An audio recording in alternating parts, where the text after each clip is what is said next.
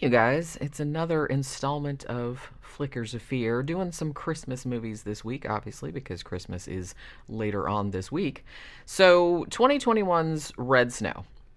This was another movie that I came across completely randomly.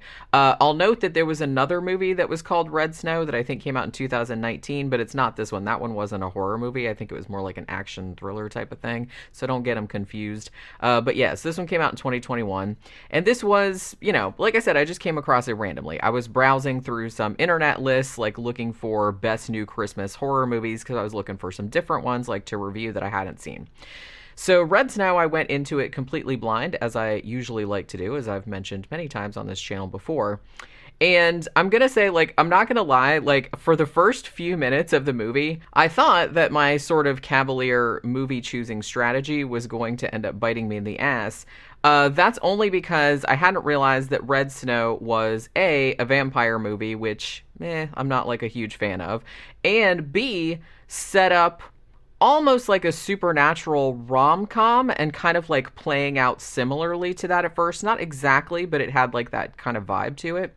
But I stuck with it, and I'm actually really glad I did, because it ended up being pretty delightful. Now, don't go into this expecting a balls to the wall holiday bloodbath or anything like that. It definitely does go in a more horror-y direction in the third act, and it does have some gore and things like that, but it leans pretty heavily into the comedy end of the scale more than horror. So just know that going in, so you won't go in expecting that it's going to be a slasher or something like that, because it's not. So, Red Snow, at least according to IMDb, seems to be the second feature-length effort from the writer-director Sean Nichols Lynch, whose previous credit, his first feature-length film that he wrote and directed, was called Prep School, that came out in 2015, and he did a bunch of short films as well. I think he has another movie upcoming.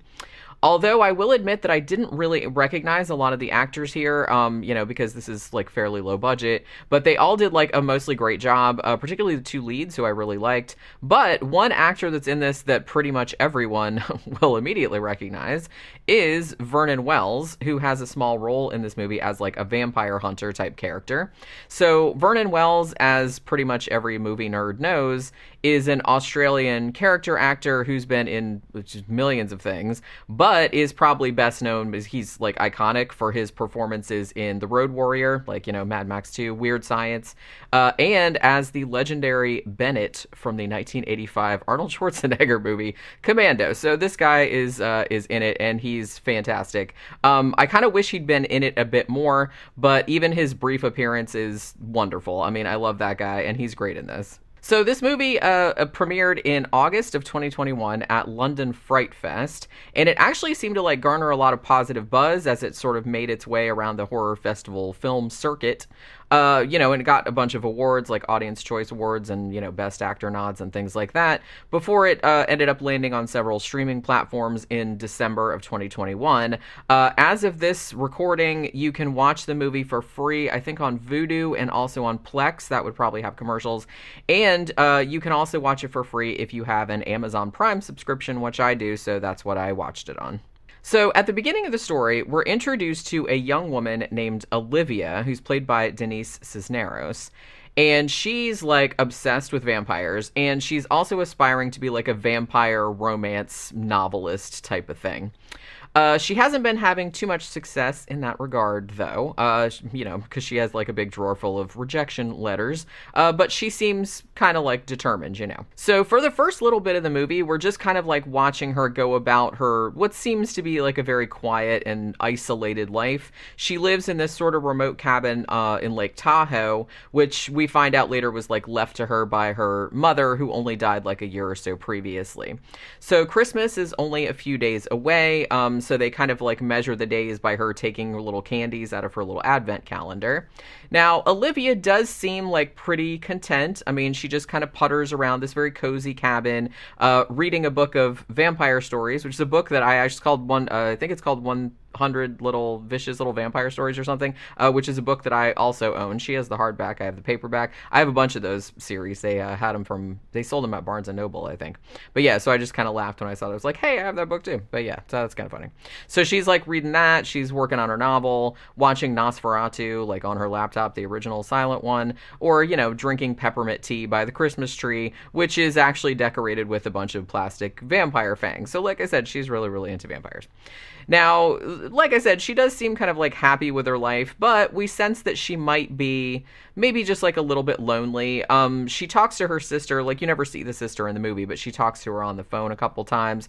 Like her sister, who's married and has 3 kids, kind of calls her on the phone and is like, oh, I think it's really unhealthy for you to isolate yourself up there, especially during the holidays. Like, my kids miss you and all this other kind of stuff. So maybe you should, not squirrel yourself away up there. Now, we as the audience already know that there are some vampire shenanigans afoot because we've seen a trio of vampires kind of in action, like out in the woods, presumably close to where this cabin is.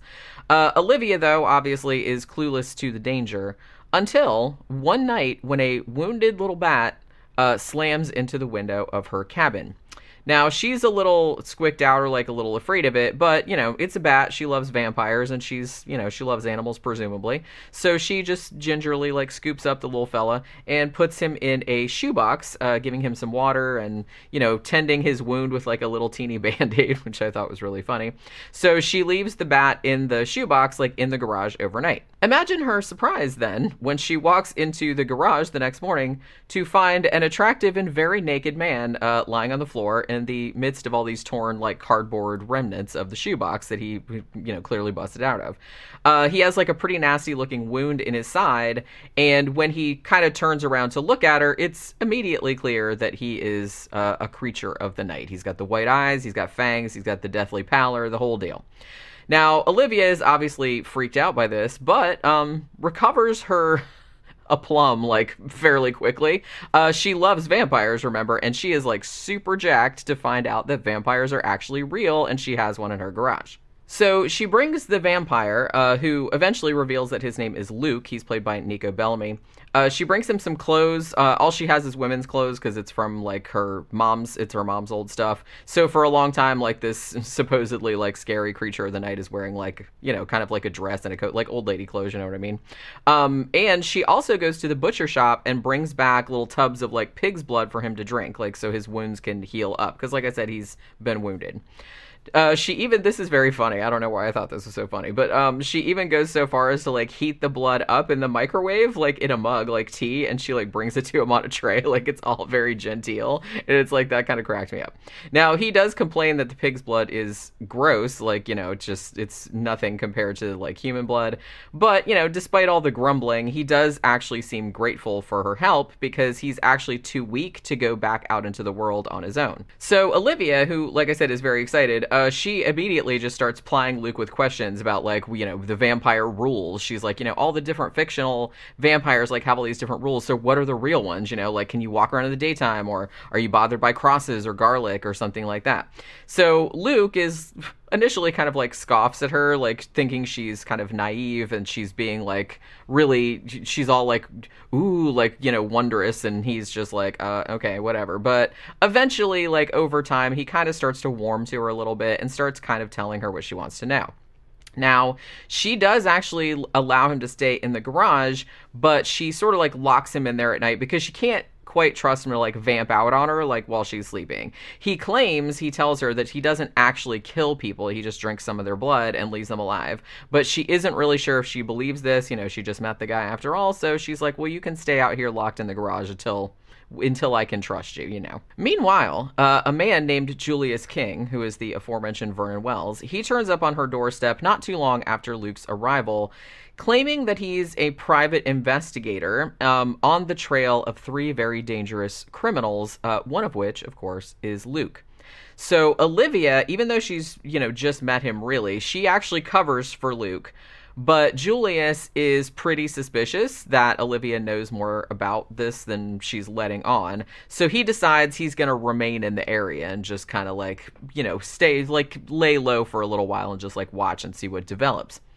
Luke's other two vampire companions, it should also be noted, are also lurking around in the woods, keeping an eye on Luke from afar, like as he recovers in the care of this new human friend that he has acquired. So for a while, as I mentioned earlier, the movie plays out almost like a supernatural rom-com, like a comedic kind of situation. It's a ridiculous situation, but it's kept pretty low key, but it's still like kind of funny, and you have the whole thing where Luke, who's a vampire, and he's initially like very gruff and pissy and everything like that, but he slowly kind of starts to soften toward her and is ultimately kind of charmed by her enthusiasm, like about finding out that vampires are real and her like being willing to defend him and like, things like that.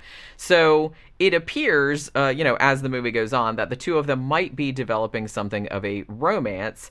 And it comes to a point too where Luke actually reads Olivia's novel that she's working on, like her manuscript, which is very cringingly titled Touched by a Vampire. And he starts to like give her encouragement about it, but he also gives her like a lot of constructive criticism about like how she can improve it. So I have to say, like, the best aspects of the movie are the interactions between like Olivia and Luke. They're funny and like sort of sweet, but they're also kind of like tinged with just this very perilous uncertainty, right? Because, for example, Luke tells Olivia that Julius King, the guy that came looking for him, is a vampire hunter who works for this very shady, like almost like quasi-fascist organization, and their mission is to wipe out every magical creature on Earth, like unicorns and shit like that, including the sadly now extinct candy elves. And he's like, yeah, they're as cool as they sound, you know what I mean? So it's like that made me laugh out loud. And he also says that Julius was the one that shot him, like at the beginning of the movie, like I said, because he was a wounded bat like against the window, and that he had used like a crossbow that was dipped in holy water, so that's why it wounded him so badly.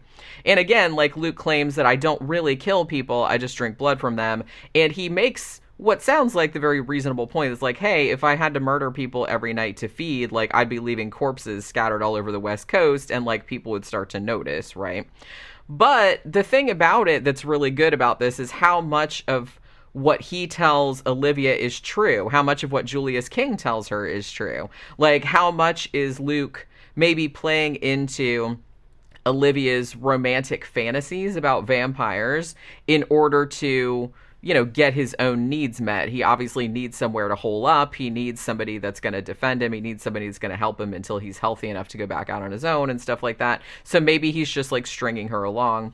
And what exactly is going to happen too when Olivia, to her kind of like, again, romantic notions about vampires, when the vampire hunter and possibly Luke's undead companions like inevitably come calling or come to get him. So this was actually like a pretty fun little movie. I'm not usually, as I mentioned, a big fan of vampire movies, with some exceptions to that, of course, or of horror comedies with like more of a rom-com kind of edge, but this one is actually like pretty lovable, and definitely went like in a more gory horror direction toward the end of it. It was really difficult like not to like Olivia's character. She was very like nerdy and very earnest, and she was genuinely so excited at like meeting a real live vampire, and that kind of made you, it was like really infectious, like it made you kind of excited about it too, like because she was so excited. And Luke is really like the perfect foil to that. He's just kind of like playing the sort of like reluctant love interest sort of character, and he plays that really well. I have to say I didn't really love the other two vampires, whose names are Jackie and Brock. They're played by Laura Kennan and Alan Silva, respectively. I thought they were a little bit too, like, over the top and a little bit try-hard. Like, they were trying too hard to be, like, mean vampires and, like, too, like that. And I thought they went slightly too far in that direction. But I didn't really mind it all that much, because really their appearance sort of, like, signals the start of the third act, which is a lot more bloody and gory and more horror-based, So, if you like Christmas set horror comedies, and in particular want to see one that kind of like gently skewers the whole vampires as romantic heroes kind of trope, and it did go in some directions I didn't quite expect, then this one I think will probably like nicely fit the bill. Besides that, it has kind of like a really nice, cozy, very snowy holiday vibe, which was, really appealing for this time of year. Don't expect an out-and-out horror film, though. It, like I mentioned, it unspools mostly as kind of like a horror-tinged romantic comedy for about the first two-thirds of it. In tone, as a matter of fact, it kind of reminded me a little bit of the 2016 movie Colossal that I talked about on this series a while back. You know, that the one where Anne Hathaway was in it. She was an alcoholic, and her actions like controlled the rampages of like a kaiju, like in Tokyo or something like that. So the tone of that was kind of similar. Like the humor of that was kind of similar, even though Red Snow is much bloodier and more overtly horror than Colossal was, but the sense of humor is kind of similar. So if you liked Colossal, then you might like Red Snow as well. So, you know, just brew up some peppermint tea and maybe give it a spot on your Christmas horror rotation. Give it a shot. And if you do, let me know what you thought about it in the comments. And that will do it for this Flickers of Fear. And I'll see you guys again on the next one. Bye.